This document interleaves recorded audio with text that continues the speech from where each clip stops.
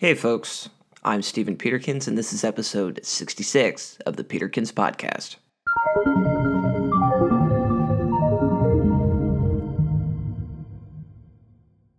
Today, we're going to talk about the consumption trap.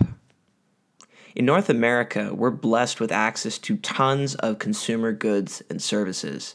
There are so many things that we can eat, drink, smoke, watch, play, and listen to that it can start to make my head spin from time to time.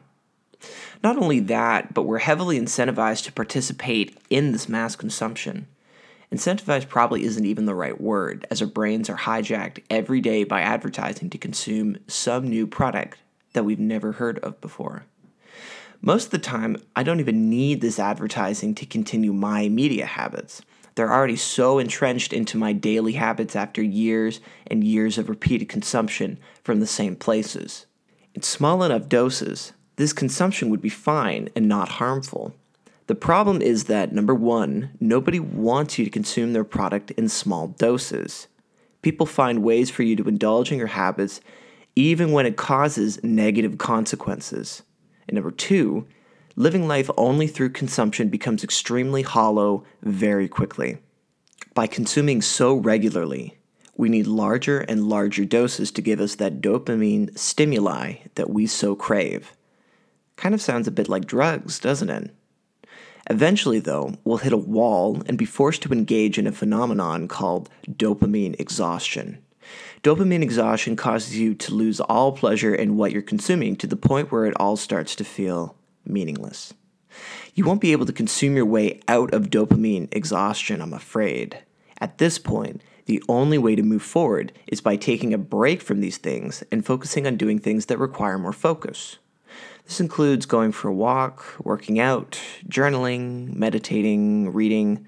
All of these things that provide less stimulus than other means of consumption will help bring your tolerances down once again. For many people in North America, this is our great struggle, controlling our consumption, especially for young men, as there's a ton of them out there who have fallen victim to this consumption trap. They have decided that life is too difficult and flock to easily accessible media like video games to spend their life pursuing. Why even try in life when we can avoid failure and risk entirely by immersing ourselves in what we choose to consume? For us to achieve anything with our lives, a rejection of that short-term pleasure these goods provide is a necessity.